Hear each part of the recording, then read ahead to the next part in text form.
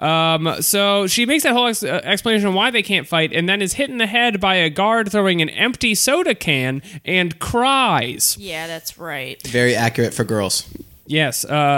Katie's corner. What did you think about this? You seemed set off. You know what? I actually think Pan's super annoying because she elbowed her way onto this trip, and I thought she was going to be set up to being like a spunky, cool heroine, but instead she's just like a pain in the ass. She's screaming all the time, and it's like she's been protected her whole life. Yeah. Gohan and Goten, they had to go Trunks, they all like went to war. They saw their parents die. Yeah. They they did horrible things as children. Like the worst thing that happened to her is a boy like dissed her at school. Yeah. She's getting these participation trophies. So now she's finally in it for real, Dragon Ball style. And in terms of Dragon Ball drama, not even that big of a deal. Not a big deal. The stakes are super low right now. And it's like, you get hit in the hand with soda can, you're gonna cry? What's gonna happen when you get beamed in the damn face, huh? Yeah. What's gonna happen? Okay? What happens when you get a hole punched in your chest when you're thrown through the mountain? Yeah. Okay? You gonna cry then?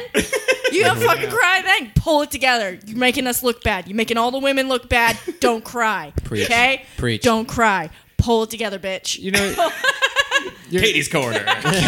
Katie's corner. We are all but an amalgam of our experiences. It's crazy how much of a disparity there is between episode 1 and now episode 4. That, like, in the first episode, we see her charging headfirst Into at a bunch guns. of gun-wielding bank robbers. Right. And then now she's crying because she got bonked on the head by a soda can. Well, she's full of hormones at this age. You know, your body's just a roller coaster. That should make her invincible. She should be able to just be like so irritated and eye-rolly that she's just like throwing people in the sun for no reason. Yeah. I mean, if this were more of a sitcom, she would be yelling at Videl and being like, I fucking hate you, Mom, blah, blah, blah. And then she slams her door and you just hear like the Super Saiyan charge up sound, like shh, shh, shh, like from the outside of the door with just like you see like a glow of gold like out the rim of the door, you know. But then over time, she sees Videl's lobotomy scar and is like, damn.